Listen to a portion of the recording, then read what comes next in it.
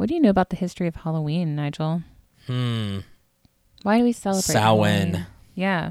A pagan holiday where one time of the year you're allowed to communicate with the dead, isn't that it? The dead walk among us. Yeah, Samhain, or it's kind of spelled like Samhain, but it's like Gaelic, so it's totally it's always pronounced like in a way that's completely different from the way that it looks. I thought I was Wiccan for some point in time in my life, so Yeah, so it's I mean it's like, the foundation for Halloween. It's the day before, it's the eve, the night when the veil is kind of, thin between the worlds of the spirits and the world of like the living. So the dead can cross over and interact with the living. Right. The next day is, what is it? All Souls All Day? Saints Day. All Saints Day. And so in this Halloween, tradition, one of the things that makes this holiday kind of spooky and scary is we have this interaction between like the living and the dead. And so the living have to figure out a way on this one night of the year to kind of get through without a ghosty or like a fairy or something getting you, right? Right. And like so many traditions that they have this like pagan Western European kind of origin, like historical origin. They've been co-opted over time, and I don't know how Halloween got all of a sudden cute. And when you go into the stores, you see nothing but like cutesy little ghosts. I don't like cute Halloween props, ladies and gentlemen. I like scary Halloween props, and I have to say that one of my favorite Halloween decorations is the jack-o'-lantern. I mean, I just think it's the potential for like spookiness is so fantastic. Unfortunately, in Florida, without proper precautions, you can't really carve a pumpkin and have it last more than 12 hours. Yeah, you really have to do it day of. It's not going to make it. It'll be a brown blob in like 2 days. I've done carving like a turnip before, and it's the spookiest jack-o'-lantern. Like it literally looks like a little shrunken head. Like it's super terrifying. So definitely give it a shot this Halloween for sure. It's really uniquely like spooky. Yeah. But the point of that is that it's the face that is on these jack-o'-lanterns that has this power not just to kind of like creep out little kids who are doing trick-or-treating in your neighborhood, but also to ward off outside evil as well. Right. So come along with us on this spooky podcast. The spooky journey. Ooh.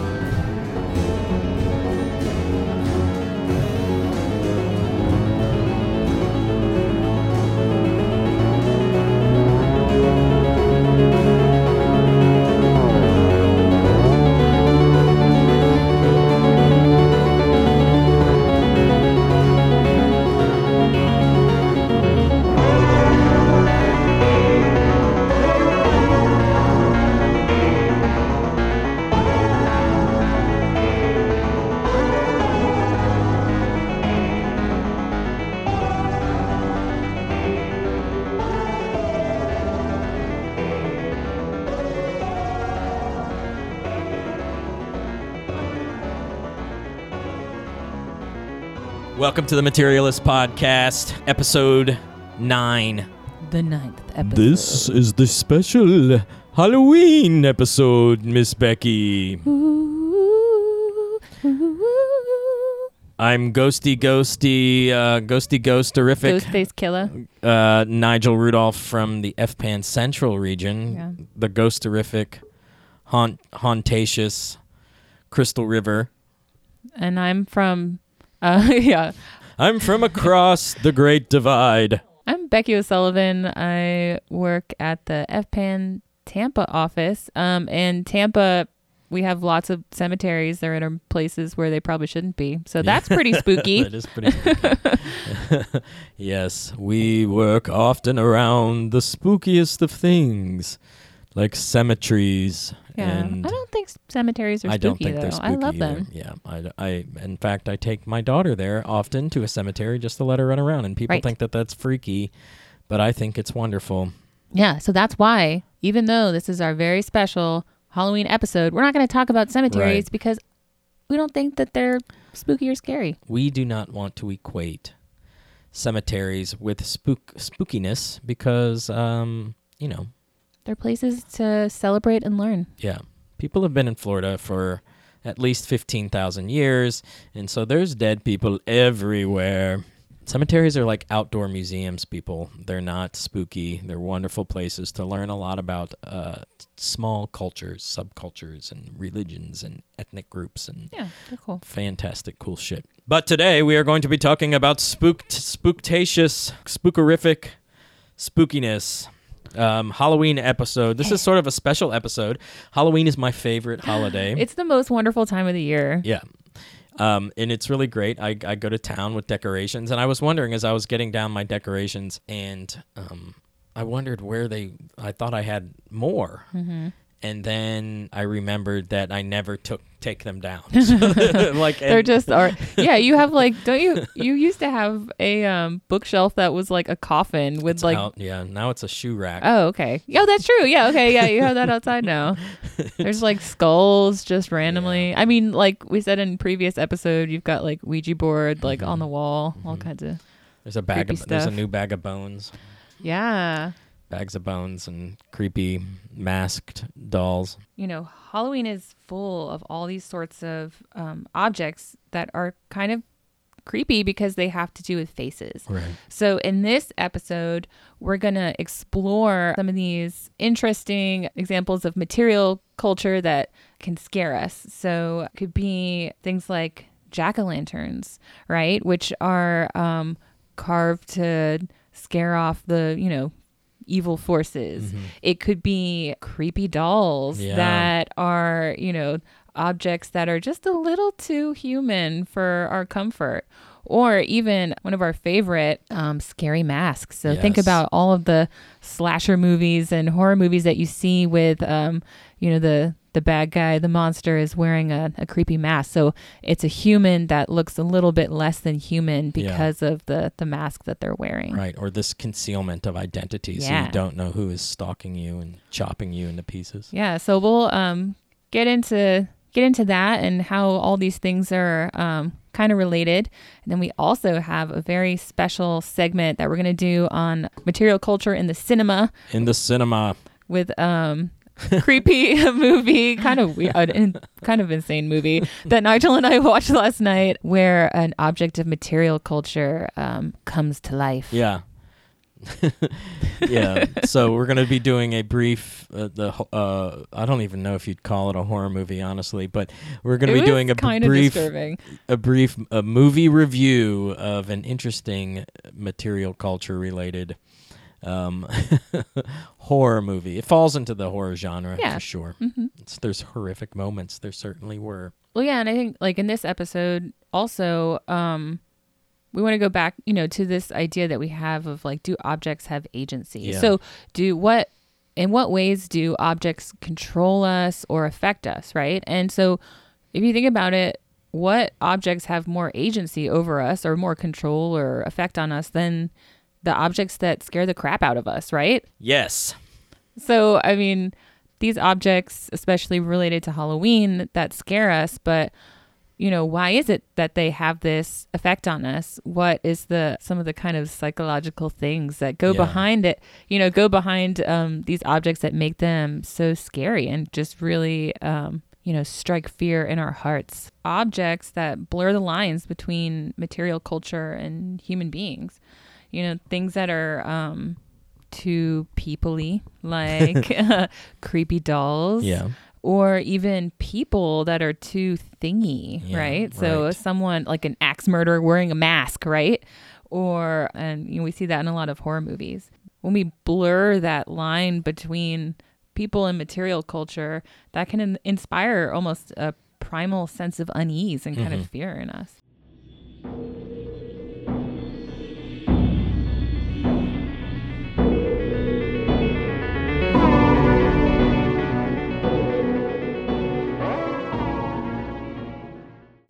Okay.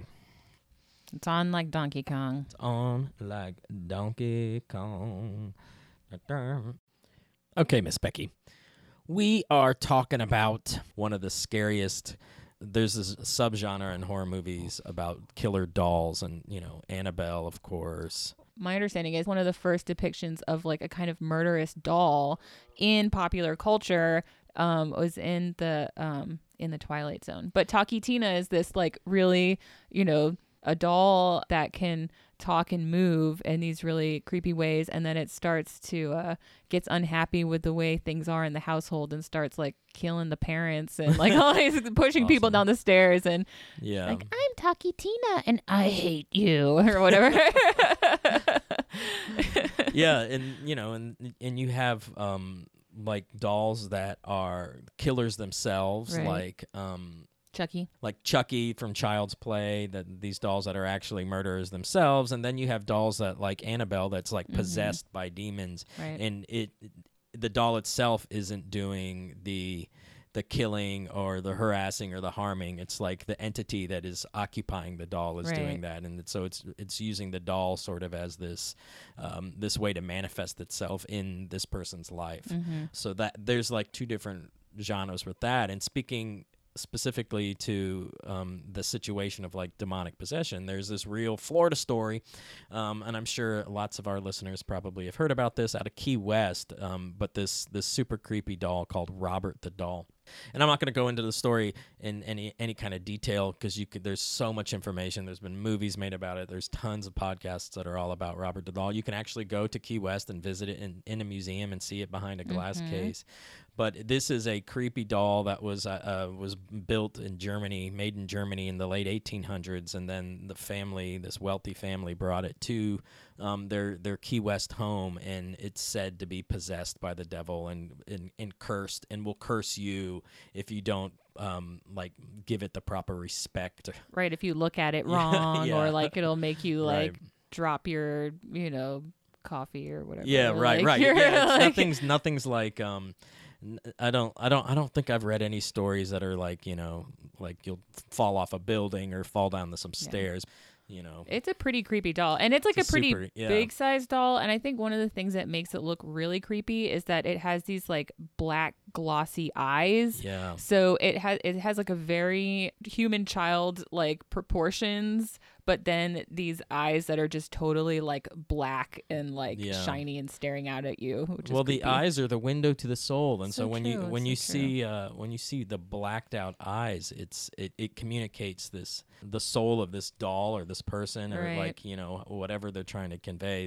This being is completely lacking of a soul, or their soul is dark, and it's super unnerving to not see the whites of the eye. I mean, it's really a bizarre thing, and I mean, it's I think one of the reasons why people get their eyes tattooed, oh my God. which is crazy. I don't recommend anybody ever doing that. Yeah, when I was like a kid, I had this like porcelain doll collection, and so I had them all like up on a shelf like in my room. And when I was a little kid, I liked them, I would play with them, but then as I got older, they would freak me out at night when I was going to sleep to see this like row of porcelain dolls like staring at me from the shelf. So I had put them away somewhere. Yeah, my wife, her mother had this cabinet that was filled with like creepy dolls. It was like the creepy doll cabinet, and I don't know where it went after she passed, or where all these dolls went after she passed. But I'm glad they're not in my house. But they ranged in size, and there was big ones on the bottom, and then little ones on top, and it didn't matter. Anywhere in the room you went, you could see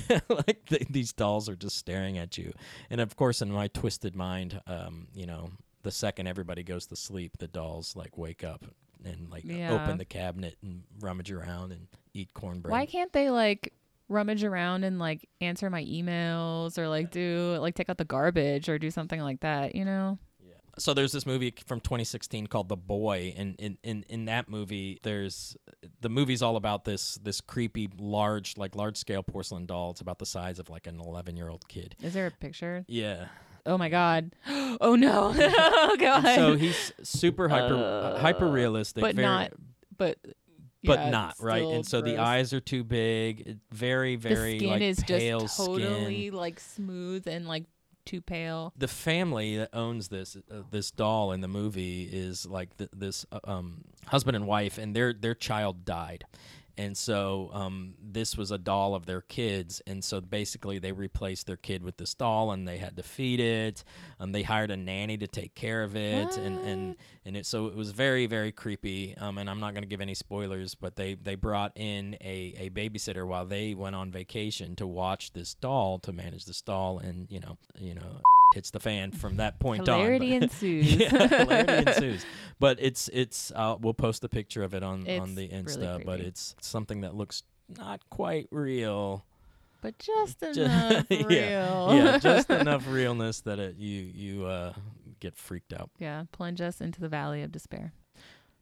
We're going to talk about masks a lot in this episode because masks they're not unique to Halloween, but they do have a unique kind of spooky quality to them. Right. And I mean, as humans, there have been a lot of studies on this, but we're really hardwired to see faces and to seek them out. I mean, babies, like the first things that, babies will focus on and look to is, faces. And so it's just a really kind of primal and powerful thing that is part of what makes us human. So when we look at faces that are a little bit off, like you were saying with a mask that's clear in it, we have these kind of like double face or it's obscuring, or objects that are made to look to have somewhat human faces that can create this like tension, and unease that we feel with some of these objects, especially related to Halloween and what we're going to talk about. Right.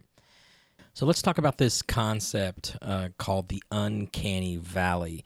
It was developed in relation to robotics and aesthetics, and it might not seem on the surface to be related to masks and creepy dolls, but it is very much so. And this was a concept identified by a robotics professor, Masahiro Mori, in the 1970s. And basically what the uncanny valley is a hypothesized relationship between the degree of an object's resemblance to a human being and the emotional response to such an object. So when something looks almost human, but not quite human. It looks almost real, but not quite real. Something doesn't seem right. Right. Slightly missing. If something is it has a face, but it's super non-human, right? Like a cartoon character, like Hello Kitty or whatever, right? Like it's got like eyes and nose and mouth, but it's in a safe place because we can put that in the thing category. Right. Or if something is so realistic that it looks like a human face and we can't really tell the difference, then we put it in the human category. But just like we were saying, when it's pretty close, but think of like a creepy like porcelain doll or something, the eyes are a little too big, maybe the expression in the eyes doesn't match with the mouth, that creates that kind of like dissonance, or that that friction there that plunges us into the uncanny valley of unease. Yeah, and I think the uncanny valley was really kind of this concept relating to human beings, but it could be stretched further into the context in which the people are in. And so it's like that's really what the Twilight Zone was so rooted in, was this idea of like these other places that seem slightly abnormal. Like it seems normal on the surface, but if you look a little bit harder, you're going to start seeing the cracks in the veneer, seeing things aren't right. And so there's this also in horror movies, there's this whole genre of like environmental horror where the world around you is part of the uncanny valley. Yeah.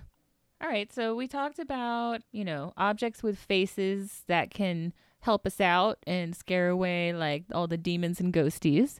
We talked about objects that are a little too people-y and scare us, give us some nightmares. I think I'm going to have nightmares after seeing the picture of that boy doll. Oh my God.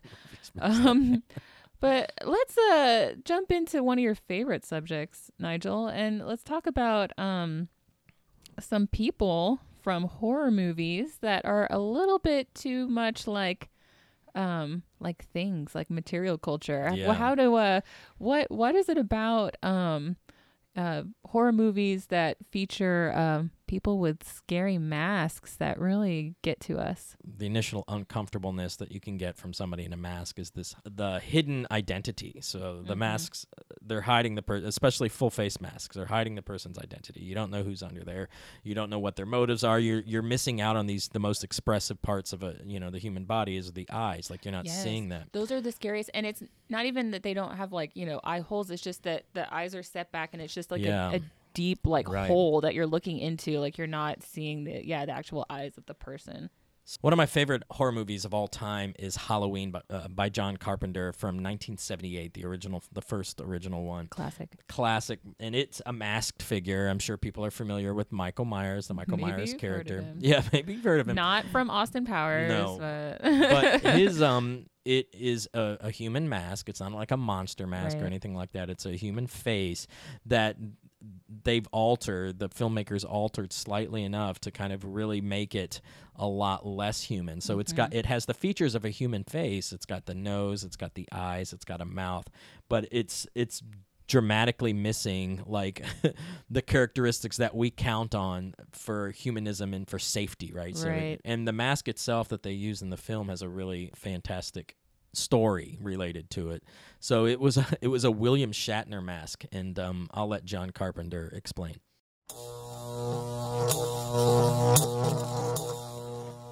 Well, when we were making the film, I thought, gee, it's Halloween at night and people get dressed up in masks. What better way to have a killer not be identified than be wearing a mask? And we didn't have any money to make a mask, so my production designer, Tommy Lee Wallace, went up to a magic shop right here on Hollywood Boulevard and bought a William Shatner Star Trek mask, Captain Kirk mask. Spray painted it, cut the eye holes a little bit different, fixed the hair, and there we go.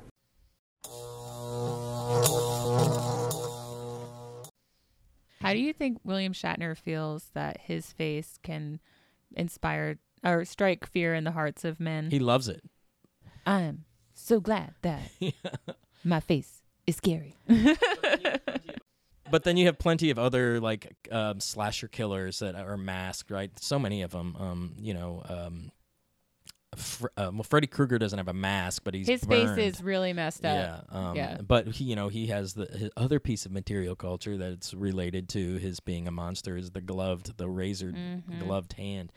And then you have Jason from Friday the 13th with the hockey mask, and then you have the Leatherface. Yeah, he's wearing an actual face, and then of course the killer from Scream, the Scream killer guy.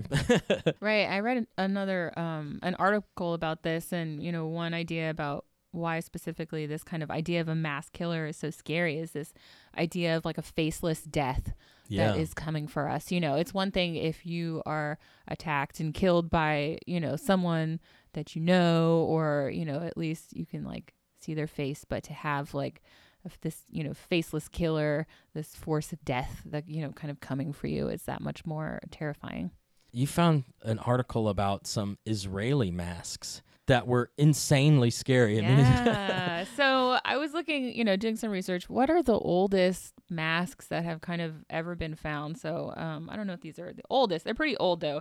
But they're these masks that have been found by archaeologists in Israel, and they date back at least 9,000 years ago. And they're stone masks. And one idea is that they're kind of meant to represent maybe the ancestor spirits or, of the spirits of the dead for people back then. But they have these really bizarre round eyes. They have these kind of skeletal mouths, and some of them are in these kind of sneering smiles that are really kind of creepy.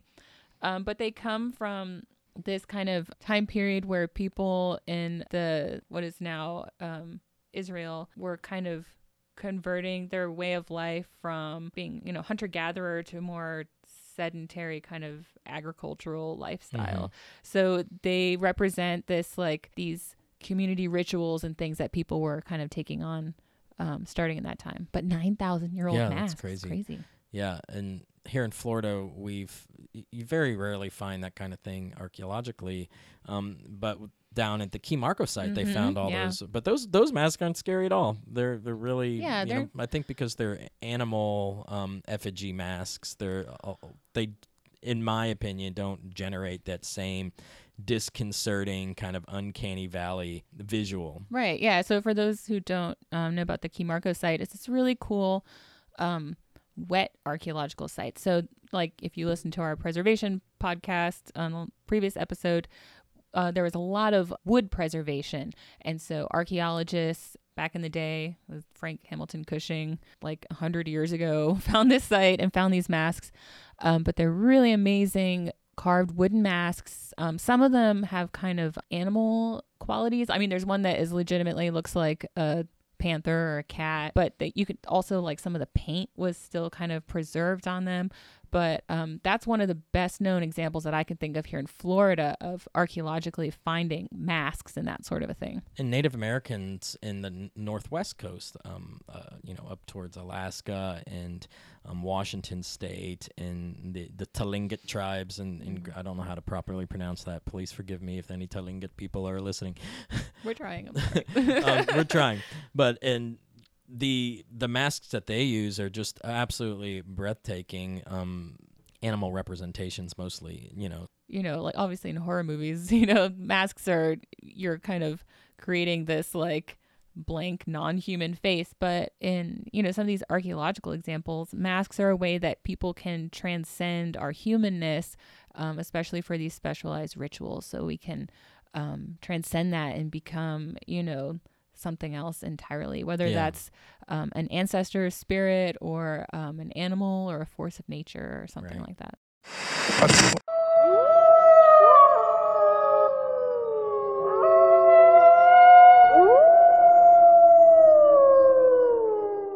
Let me jump in here real quick. Last week, Becky and I had the chance to do some live recording in a cemetery. We talked a little bit more about masks. We talked about our objects, our spooky objects. And I'm going to bring that for y'all right now.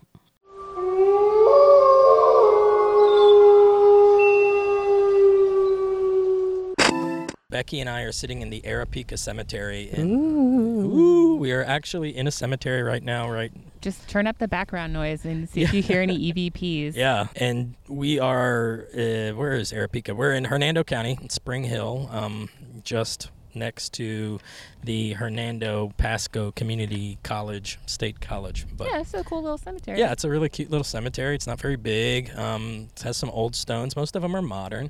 But yeah, that's really nice, and I suspect we're going to be doing some programming here in the near future. But so, masks have been a kind of thing that anthropologists have been interested in studying, I think, since anthropology even became a thing.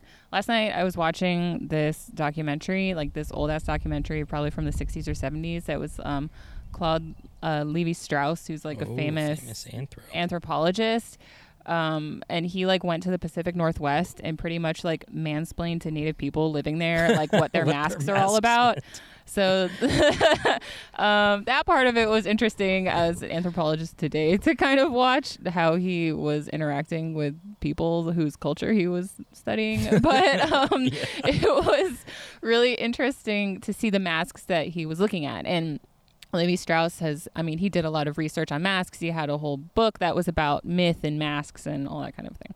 So, like I said, really popular kind of topic of anthropological study. So I've got a quote here that kind of speaks to that.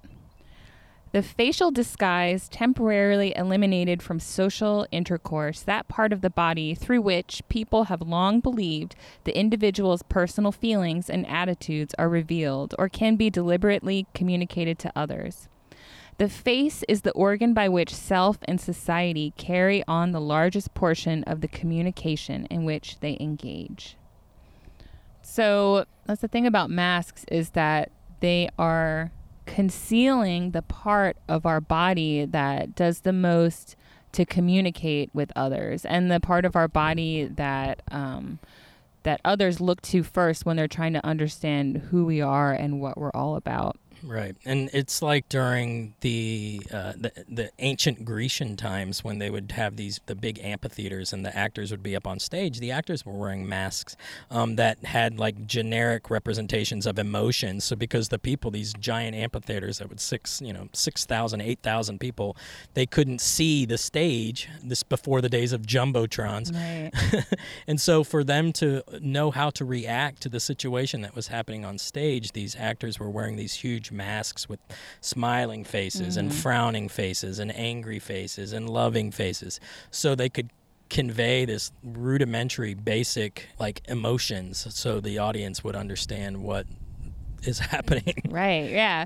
So yeah, like they can amplify like those emotions that we're trying to convey. They can also conceal them, and sometimes that's like the spookiest masks, the ones that take your face and like take away all the features that make it the most human. Right.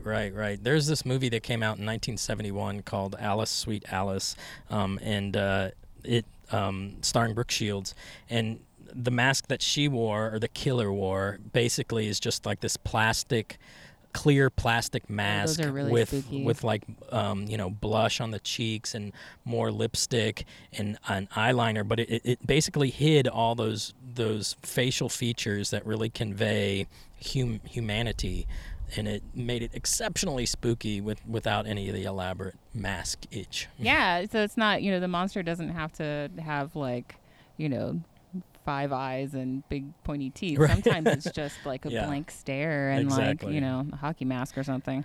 Well, it's funny. I was reading a little bit about goalie mask that Jason wore. Oh my God, I didn't realize it was like a Yeah. specific one. And they, if you think about that, it's really a terrible mask to wear if you're going to be a killer, because your peripheral vision is gone. Like you can only see all these little tiny holes. It would have been really difficult for him to go around killing people. But Yeah, unlikely. That's the movies. Yeah, It's the movies. Unlike Leatherface, who had plenty of Yeah, when you wear someone else's face on top of your face, then that's it's made for a better peripheral vision for sure. Right.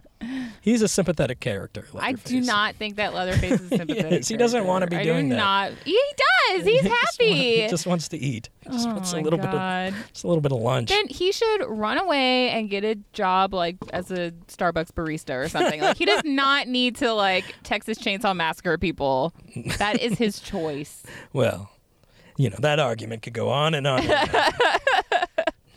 So I'd like to quickly mention that if you're interested at all in horror movies and the academic side of horror movies, like horror movie literature or horror movie criticism, there's this fantastic Facebook page called Horror Studies SIG. It's a Facebook group that deals strictly in like the academia of horror movies. So people post articles, publications that they've written in like horror movie academic theory. People post information about the courses that they've taught in horror movie theory. So it's super interesting if you're a complete weirdo like me that it obsesses on the macabre. So let's talk about our objects. Okay. Becky, what's your object? All right. Got it in a bag right here. All right. Last night I channeled the spirits of my ancestors, and I bought a rutabaga, which is pretty much a turnip, and carved it into a traditional jack-o'-lantern. What? Yeah. So Look at that. Yeah, it's pretty spooky, isn't it? It's exceptionally spooky. Yeah.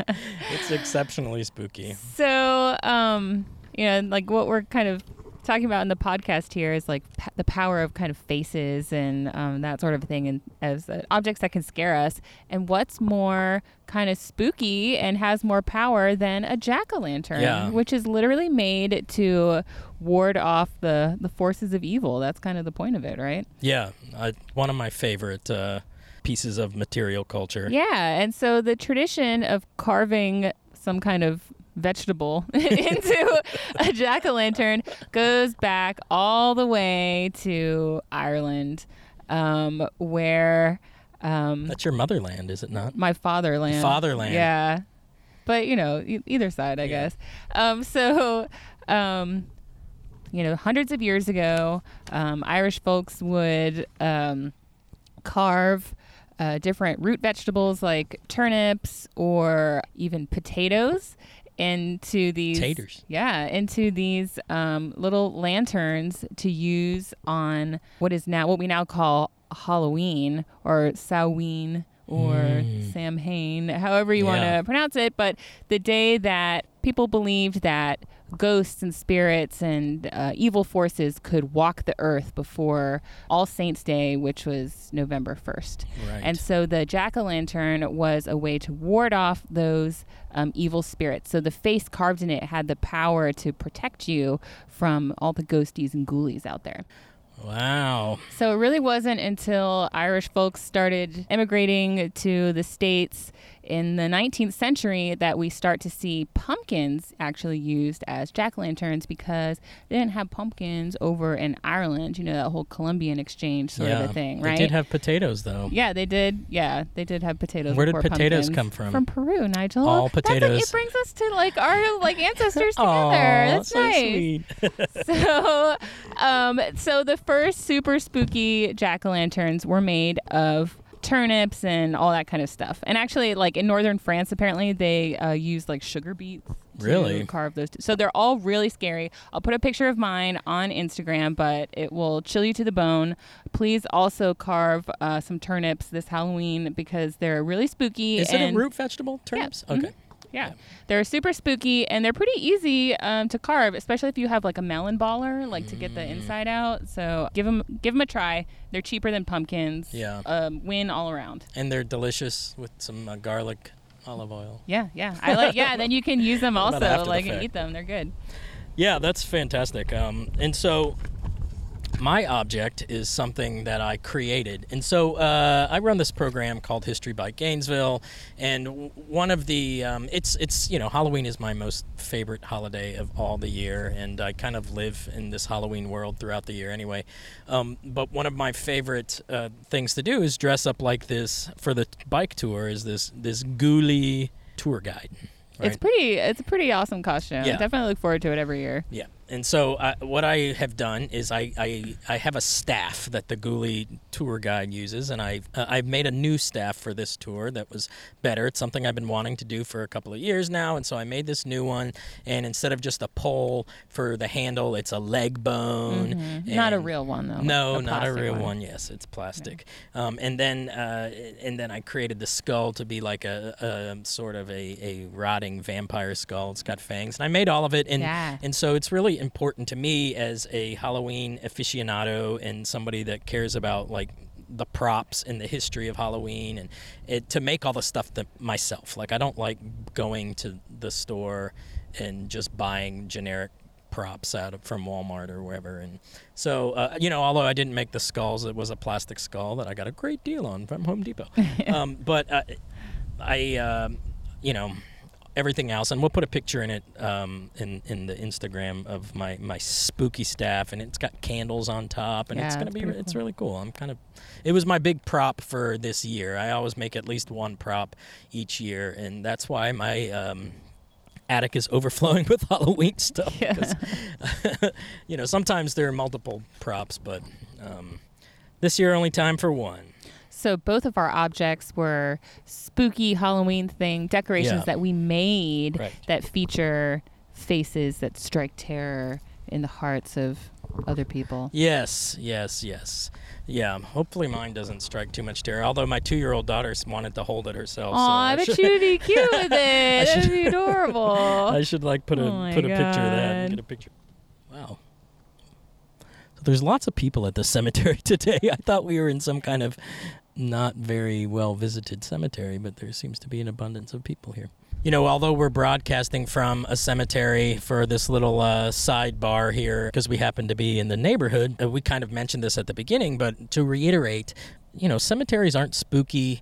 I think the fact that we're surrounded by the visual representations of people that have passed, right, the headstones, I think it's a really wonderful, peaceful place. I come to cemeteries all the time. Yeah, they're nice. Yeah, I don't think there's anything to be spookified about it. Let's move into our feature review. Archaeology in the cinema. Dude, that movie was cray-cray. Cray-cray. So Becky and I watched this movie from, 2016? Yeah, something like that. Rubber.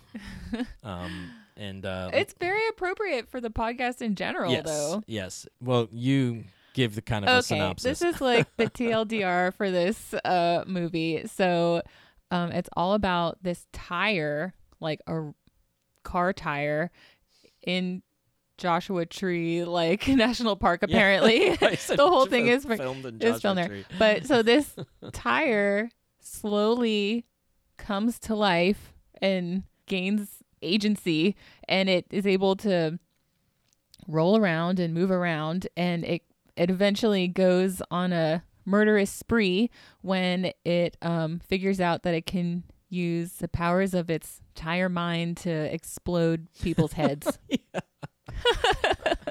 This movie was bonkers, it was surprisingly well acted. Yeah. Clearly had a budget, a decent budget, because it wasn't I watch. My obsession is horror movies, and so I've seen ones that are fantastic and ones that are terrible, but you can always tell the ones that have big budgets and low budgets, And this was clearly had a budget, and whoever, I don't remember who the writer was, but I mean, just this concept of this killer tire is just absolutely insane. Spoiler alert, the tire kills a bunch of people, then they make it into this sympathetic character. I did not feel bad for that tire, okay? Yeah, so the tire, literally from the first moment that it gains tire personhood and starts rolling around, it's trying to either smash things or kill other living things.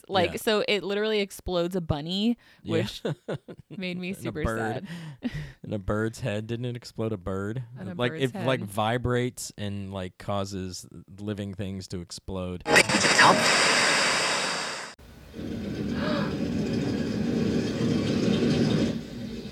Mr. Hughes?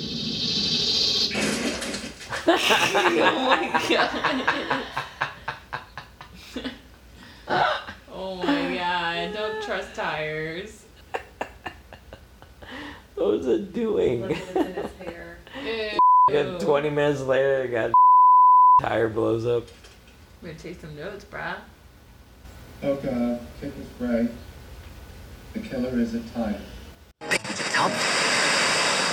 And it's out for vengeance, which, doesn't seem like, they were trying to make us feel bad because the tire, it rolls up on this field, and these people are burning other tires in a big pile, old tires, and so it gets even greater hatred for humanity and then goes on a killing spree. Yeah, it makes no sense. But it is an object with unarguably has agency, right? Because it's choosing to murder people and go on a murderous rampage. And and it also doubts its motives, and at one point it questions its choice, and then it goes right back to what it was doing, designed to do. It hangs out in the swimming pool, just kind of sits at the bottom of the swimming pool. The tire story again? Eating the pizza. I saw this tire get into room 16. He locked himself in. Okay, you know what? I've heard enough rubbish for the day. Yeah, all it's right? rubbish. Now get that dirty tire out of the pool, or I'm going to get really mad. Don't do it. It reminded me of Ferris Bueller's Day Off, when Cameron's up down at the bottom of the pool, just because he hates his life. Probably stole that from that movie. That's where it came from. So Rubber from 2016. I highly encourage everybody to see this movie. It's an experience. You should watch it. Just went home. Do you want me to come back later? Oh, probably. Why don't you go look in the shower? Yeah, nobody does that. The freaking tire's taking a shower. The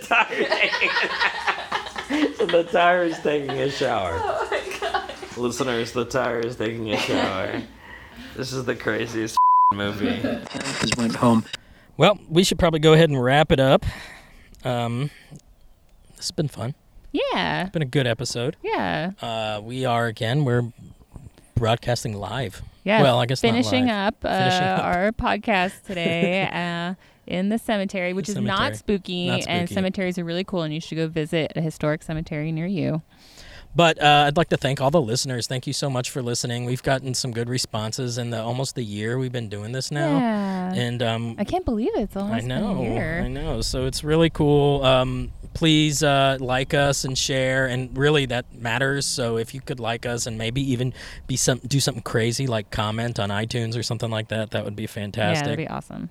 You can find us on iTunes, Google Play, Podbean, and Spotify, as well as Instagram and Facebook. Thank you, FPAN Region West Central. Thanks, FPAN Region Central. Thanks, USF, where we work and are employed. Thank you, USF. Yes, very much. I'd like to thank Have Gun Will Travel for the use of their song Silver in the Age of Opulence. If you'd like more information on Have Gun Will Travel, go to hgwtmusic.com or hgwtmusic on Facebook. If you'd like anything, like to give us ideas for stuff to cover on The Materialists, that would be fantastic too. You can reach us at thematerialistpodcast@gmail.com and shoot us an email, or out of any of the other like social media, ways. Any of the social medias. Yes. Cool. I've mentioned it. We're good. Yeah, and for our next podcast, we'll be coming at you with part 2 of our preservation podcast. So hopefully you listen to episode 8 so you know what that's all about. But we'll be talking about preservation in the future. Yes, part 2. Which is equally scary to what we talked about today because we're ruining the earth. Yeah. So spoiler alert. Way more scary. Look at the big sack of plastic bags you have in your pantry closet right now. All right, guys, it's getting really windy. We're going to go talk about cemeteries to a bunch of college kids right now, and so we'll talk to you all later. Bye. Catch you on the flippity flip. Bye.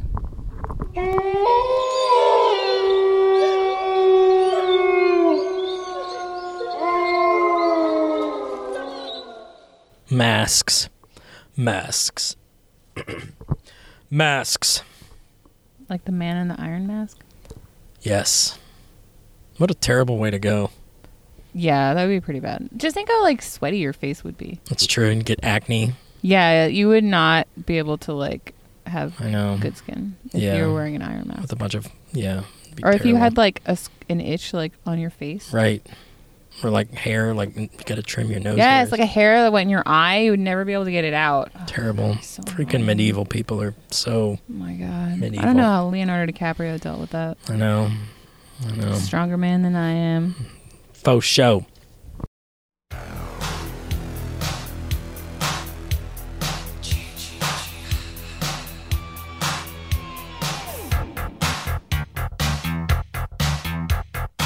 You're with your baby, and you're parked alone on a summer night. You're deep in love, but you're deeper in the woods. You think you're doing alright. Oh, but he's back.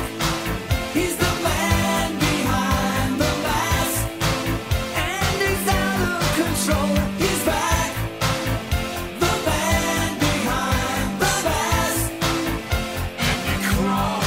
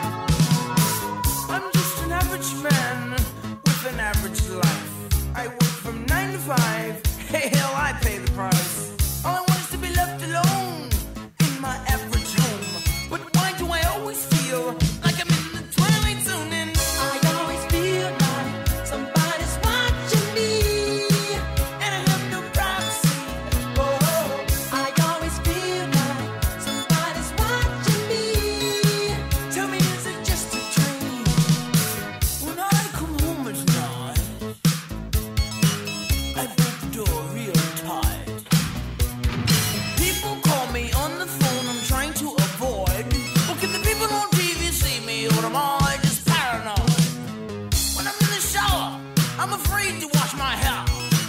Cause I'm